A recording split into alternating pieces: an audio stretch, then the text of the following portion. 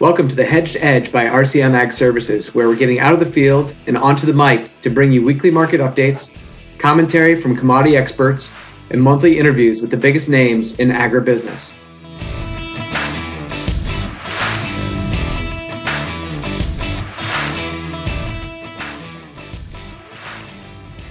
Welcome to the Hedged Edge. I'm your host, Jeff Eisenberg. Today's podcast hits right at the heart of a tug of war happening all across America's farmland. Should I stay or should I go? But rather than asking a girlfriend the question, farmers are asking their agronomists and chemical salesmen, what is fertilizer going to cost me the rest of the season? And what are my options if I don't want to go all in on my typical fertilizer treatment plan? Today, we're joined by a special guest who needs no introduction in his local circle, Dick Stiltz. Dick is a 50-year veteran of the fertilizer and chemical industry and is the current agronomy marketing manager of procurement, fertilizer, and crop protection at Prairie Land FS, Inc., Jacksonville, Illinois. Dick is at the pulse of the current struggle. Should I stay or should I go? Dick, welcome to the show. Good morning. Thank you, Jeff.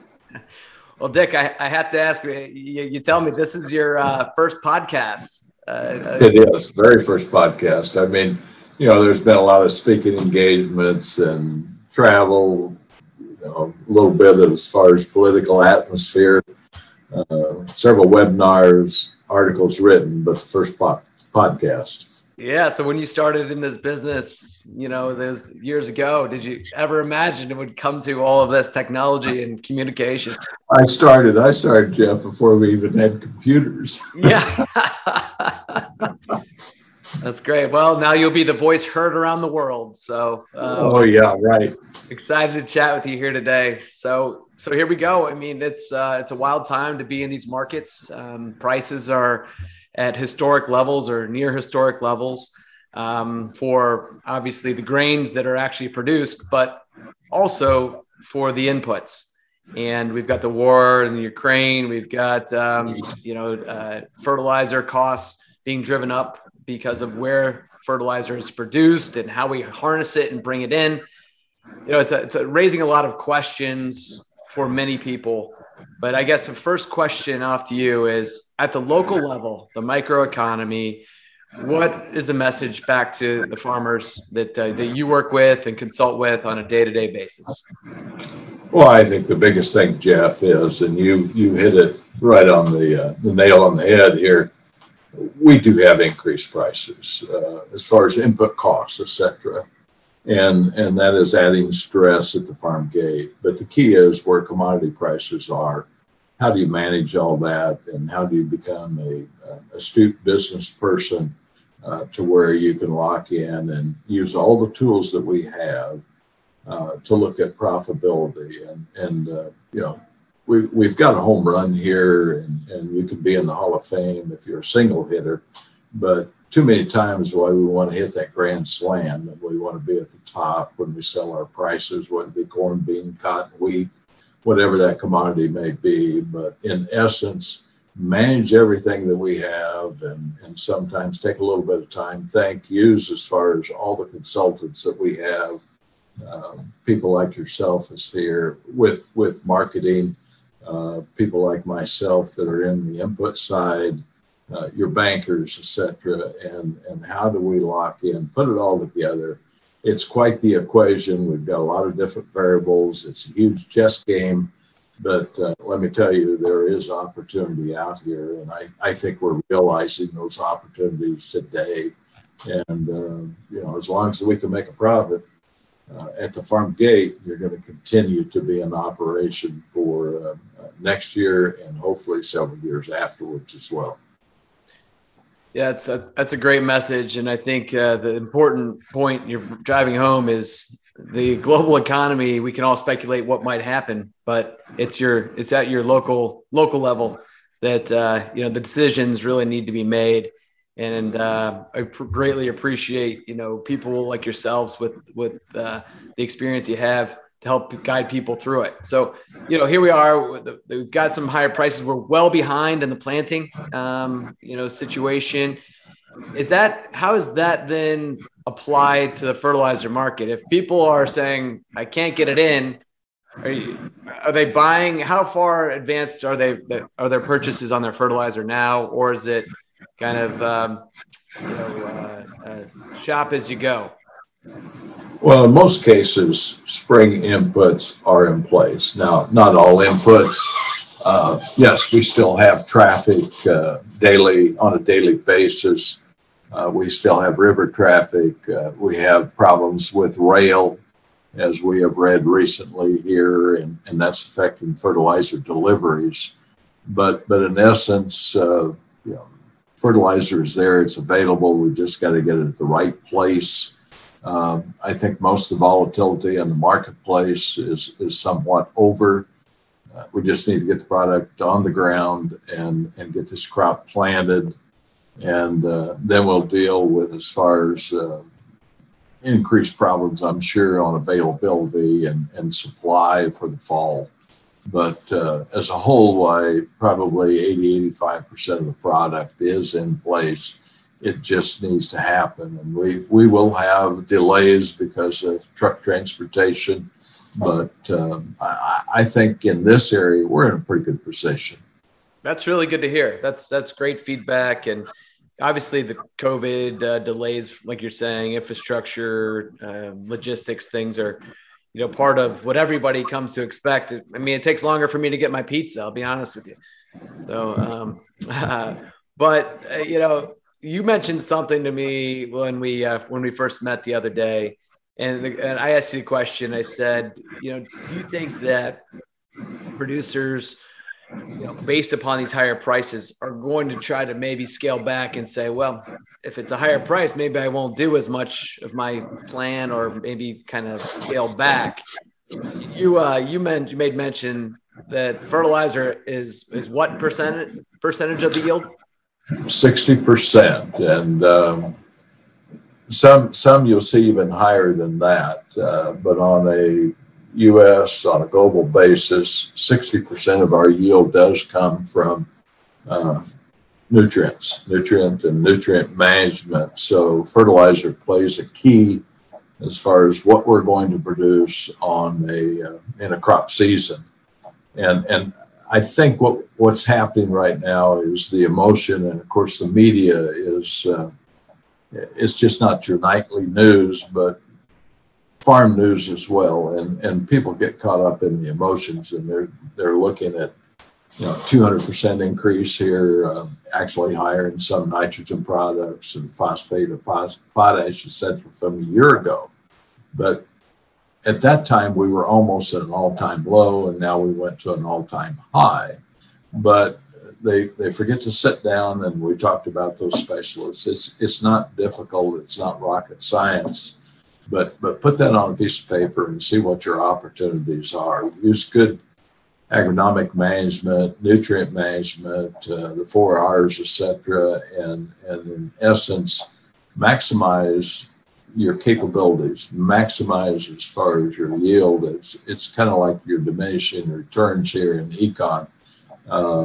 Some cases why we might have cut back on fertilizer. We, as a retail dealer, I've seen it some this fall. I'm seeing it as far as this spring. Some of that's going to be pressured because the lateness of the planting season, and they're just feeling like, ooh, we don't have time to get that job done. And that's going to catch you in as far as the pocketbook, because at $6, $7, $8 here on corn and beans from 14 to 17, depending on new crop, old crop, etc., delivery points, we have some excellent opportunities. So don't cut yourself short by not doing a good job of management. Curious question. If, let's just say, you go scale back 1 year, maybe is there a scenario where it's not as impactful this year, but then it really comes back over the top and affects the whole crop or the land the following year or the 2 or 3 years thereafter? Is that a real scenario, or is it got to be every year? It's something actually we as a fertilizer dealer and as a farmer, they need to look at every year, and it's called start with with a soil test, a good soil test. And I like grid sampling. It needs to be done every 4 years, and then see which way you're going, whether you're going up or down. Know what you're putting on, but also know what you're removing. And guys, with yield maps and the technology we have, you can overlay all that data. You can do a very great job of managing and putting those inputs where they need to be so you can maximize as far as the dollar that's being spent.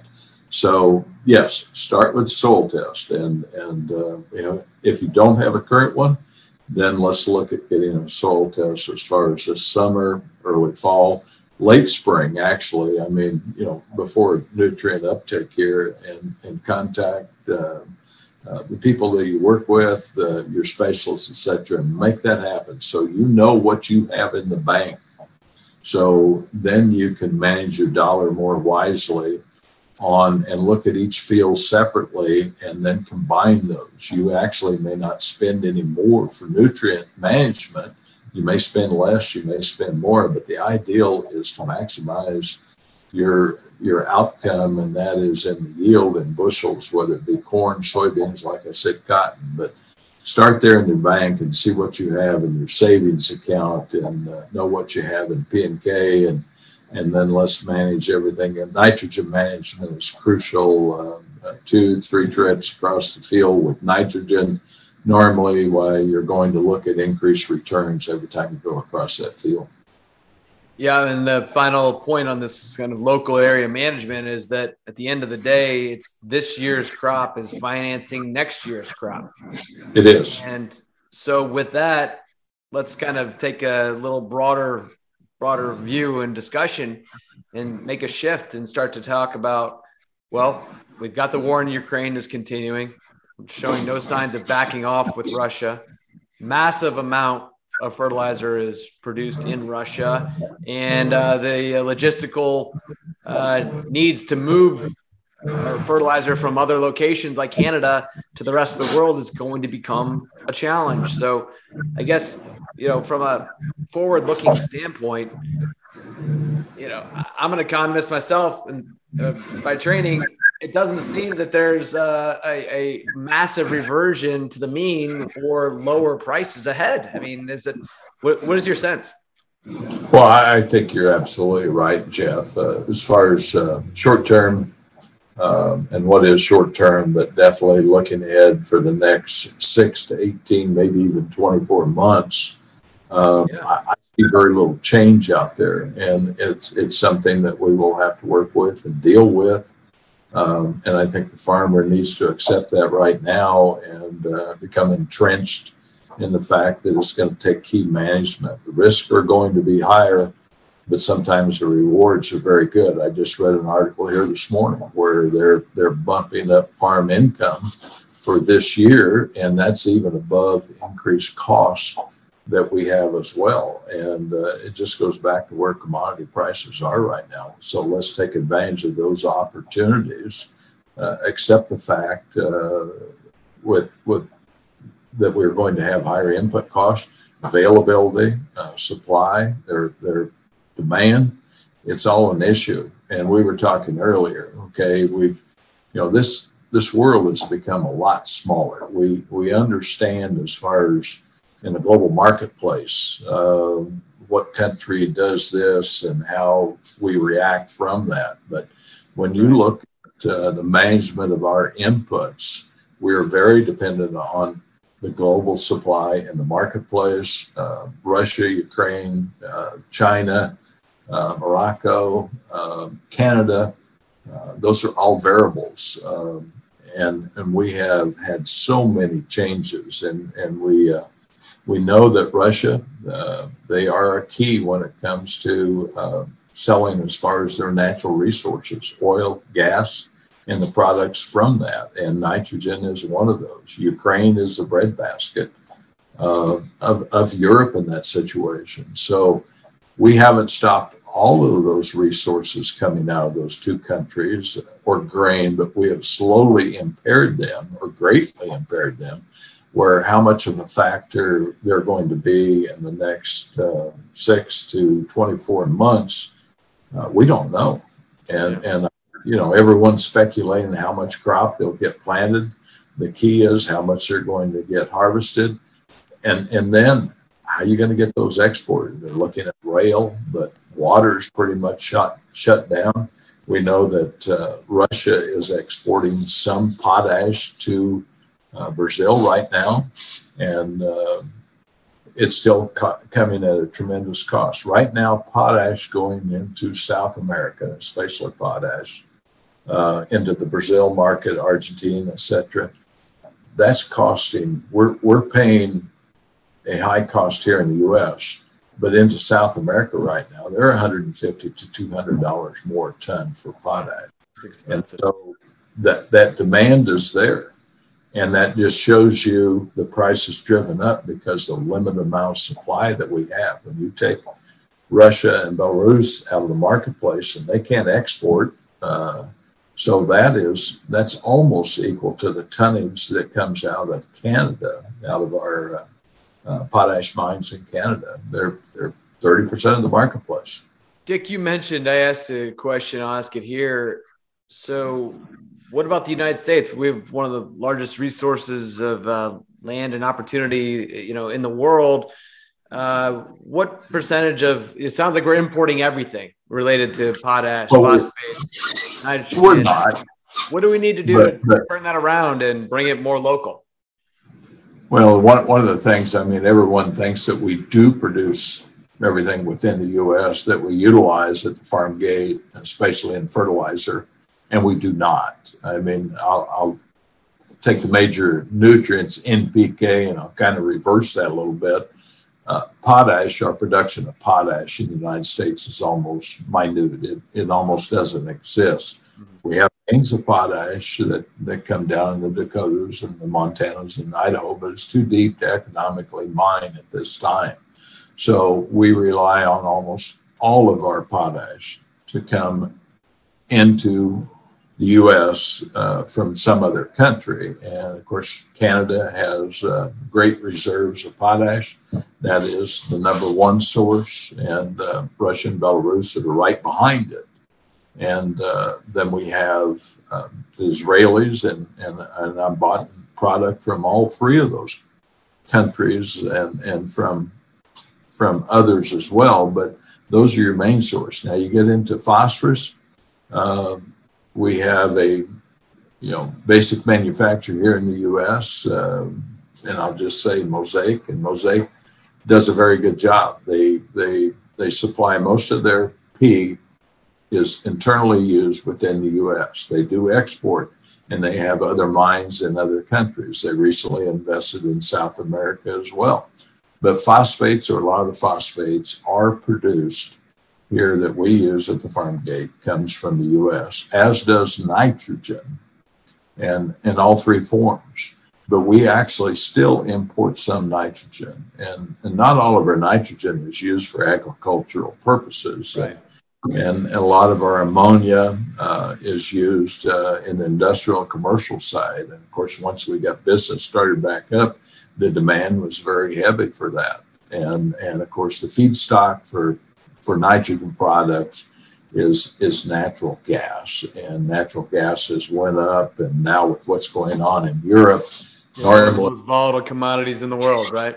Oh, yeah. Normally, we're looking at $3, a therm for natural gas, and now we're over twice that, and it spiked up over $100 to $120 a therm in Europe, and that just shuts down nitrogen production. So there again, they are producing agriculture in Europe, Southeast Asia, etc. So the demand for those products are worldwide. And in many cases, they're tapping on our doors and offering more money. So that drives up the price. And it also then makes, as far as availability, a little bit tighter. So it's crucial. And like I said, it is that big chess game that we're currently playing in the marketplace.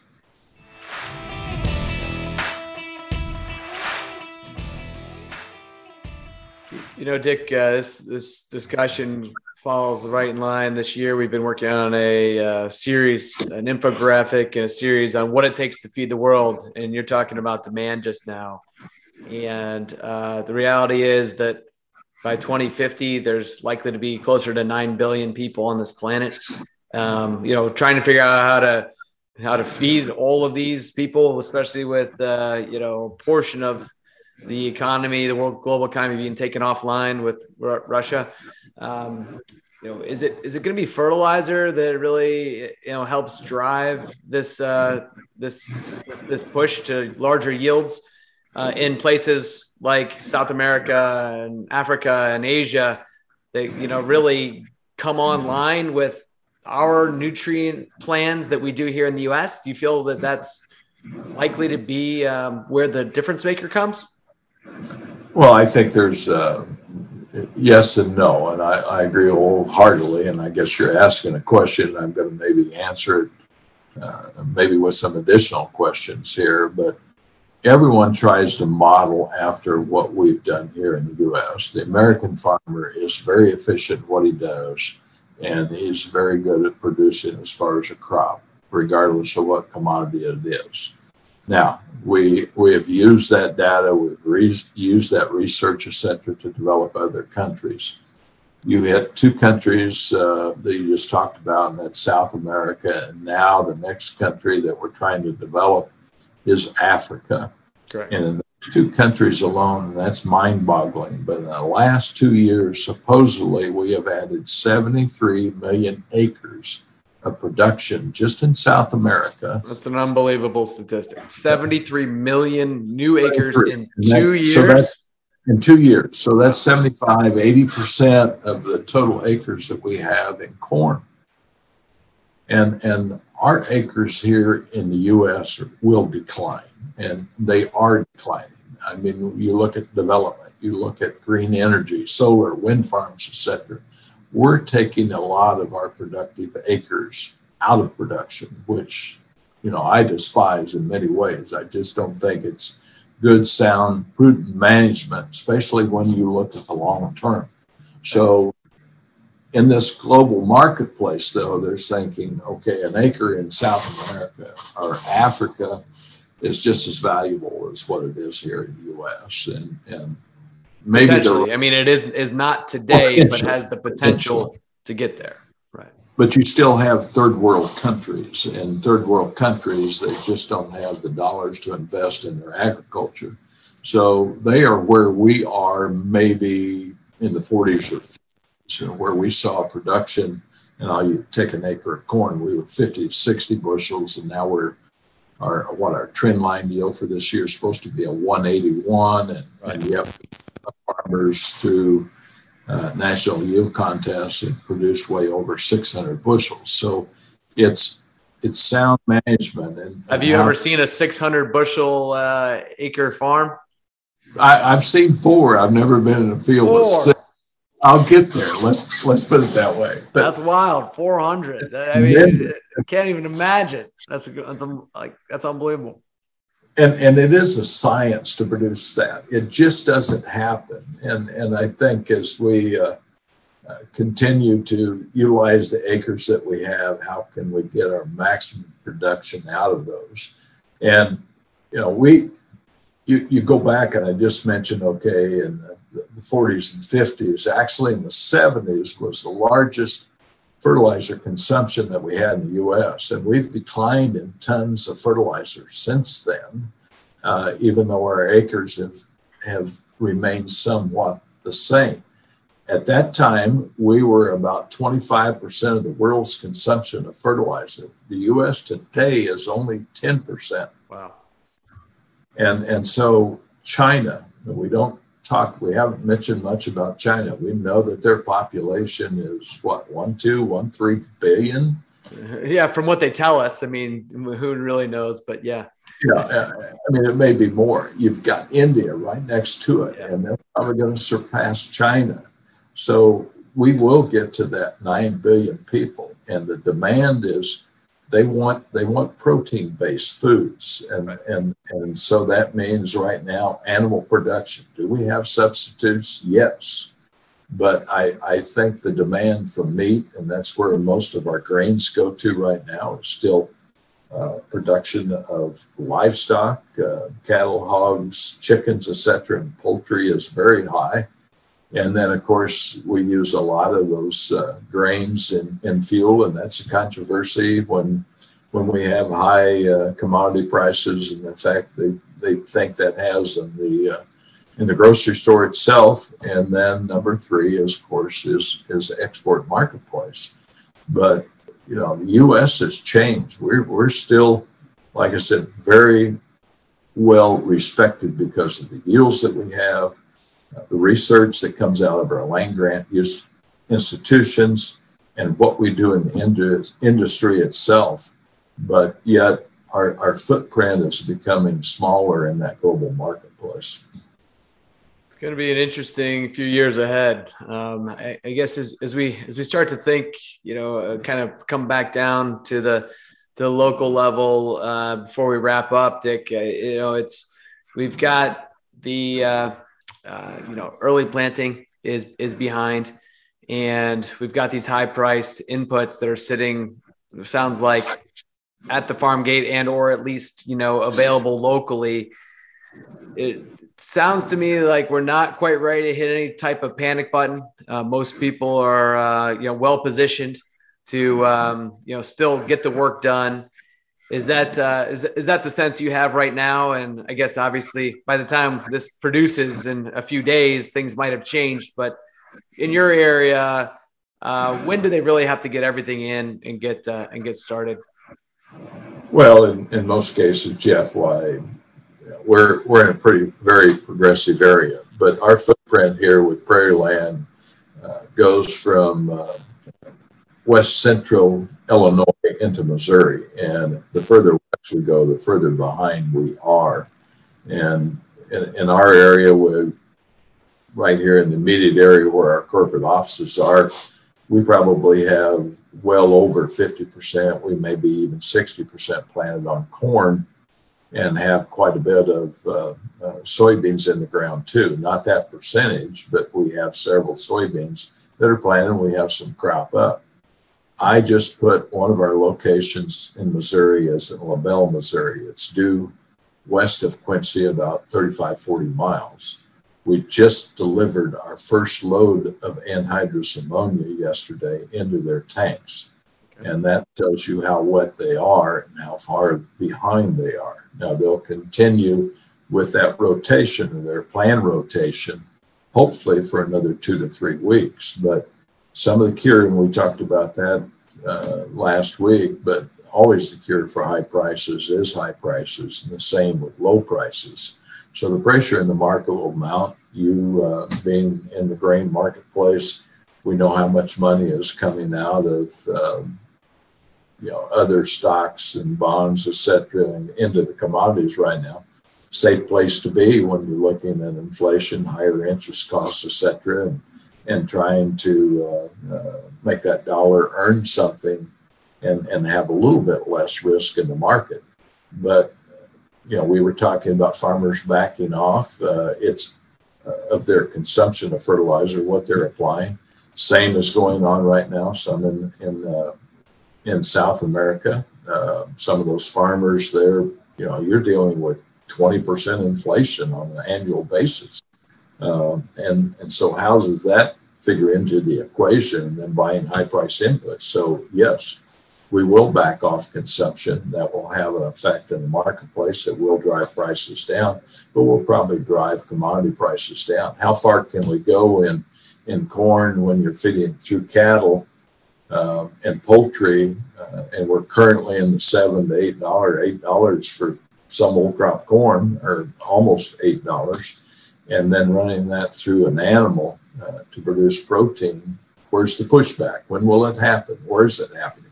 I think that's a great point on the animal protein, and I think we should just mention it, is that right now we're just actually talking with a hog farmer that's in eastern Pennsylvania, and because of these high input costs, being corn and beans and meal to get to the hogs, his cost of production is like $110 a pig. And if you look at the forward curve, they're selling for 90, 80. So it's a huge gap. And he even said yesterday to one of our other risk managers, likely to cut back production and maybe even call some of the sows, because there's not much he can do other than just continue to lose money. So it is a very, very volatile environment, and ones where I think what you said early on is that you need to manage your risks. You need to work with your banker. You need to work with your agronomists, your sales, seed and chemical guys. You need to work with your grain marketing advisors and come up with a plan that isn't hope and pray. An operation, you mentioned it too, an operation that is you're seeing higher farm income. And that's because your operation that was $2 million is now $6 million. So manage that, figure out the best plan. And you hit on some key points, Jeff. I mean, we can lock in grain prices for this year, even next year. Right. And so if we're still dealing with some of these variables that we have in today's marketplace, and we will be, a lot of this will not change during that time frame. So why wouldn't you lock in and if you're insured a profit, do so. Now, I'm not saying you sell everything, but cover part of your expenses, etc., and manage that and move forward, and then tackle another risk and develop some strategy. I mean, stress, I think I mentioned that. Stress is when you go to bed at night and you look up at the ceiling and you see the cracks, and the next thing you mentioned to your spouse, ooh, I think maybe we ought to paint the ceiling. But that's when you got too much stress in your life. But let's manage those stress and turn it into opportunities. And it goes back, like I said, you could be a Hall of Fame hitter or get in the Hall of Fame and be a singles hitter. And as long as we can lock in a profit, let's do so. We just got so many tools we have to manage, and we've sharpen that pencil a little bit. We've got to work with all these constituents that we have, these people in authority, and maybe the people of knowledge, to where we can ensure something on the bottom line, keep us in business.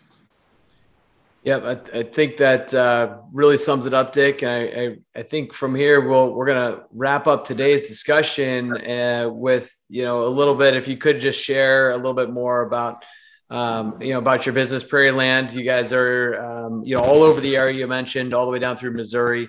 You're part of the GrowMark system, I believe you shared. We are part of the GrowMark system. Okay.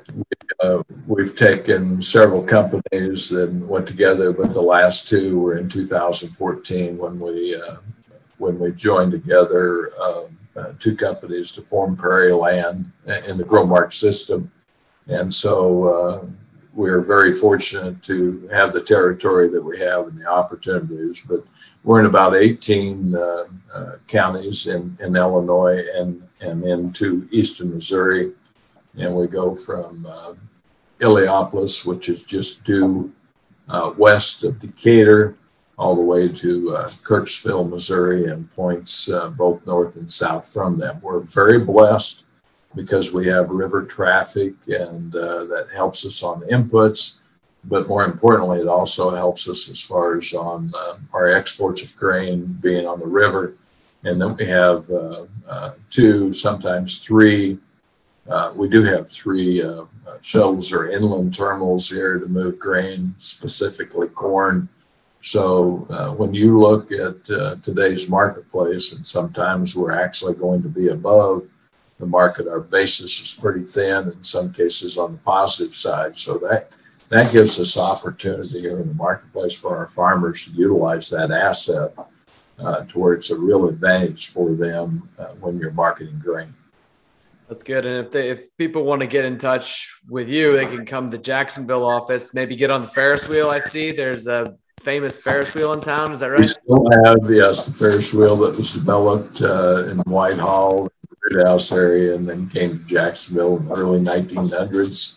and they still make and repair those same Ferris wheels. They did such an excellent job by there's still new ones going out the door, but they refurbished a lot of Ferris wheels throughout the U.S. and some into other countries in Canada and even down in Mexico. So it's a small world. It's an institution over there. That's great. That's great. All right. Last question I have for you. This is kind of do a fun thing at the end of each one of these, and always find people's responses of interest. So if you could be a professional athlete or, get involved in any sort of extreme sports, what would you have done in your life, or what have you done perhaps? Well, I always played sports and multiple, and that was, football, baseball, and basketball. But I probably like basketball as well as any of them. But so they're all fun. And, the biggest thing, and that's just not sports, but, what we do in our free time and our off time, and, how do you relieve as far as stress? And, whatever you do, you enjoy your job. I enjoy mine, or I still wouldn't be doing that situation, but you have to enjoy what you're doing. And, the key, I think, now is how do you find relaxation, and part of that, and that was in the bio, why it's family and it's hobbies, etc. And then just people, good relationships, and being able to talk with the caliber of people like yourself, and the opportunities that opens up, and the perspective that we have to improve upon what we're doing. So those are the key aspects that I see and the opportunities that we have.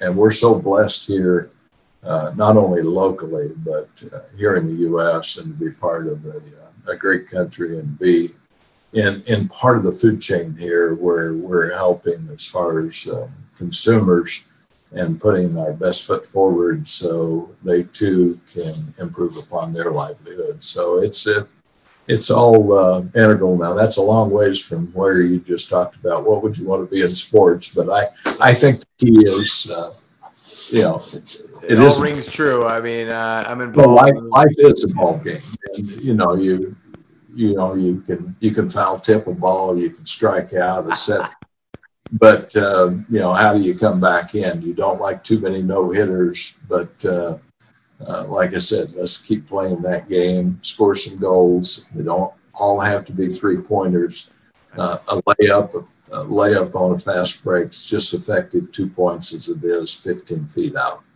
Then enjoy some craft beer when you're done. That's right. Perfect. Well, Dick, we really appreciate you joining the show today. It's been a lot of fun. We'll get your contact information. Is that the best way to get in touch? Just your email and phone, or how would you like people to reach out to you? Either one. Unfortunately, the cell phone's always on. Oh, yeah.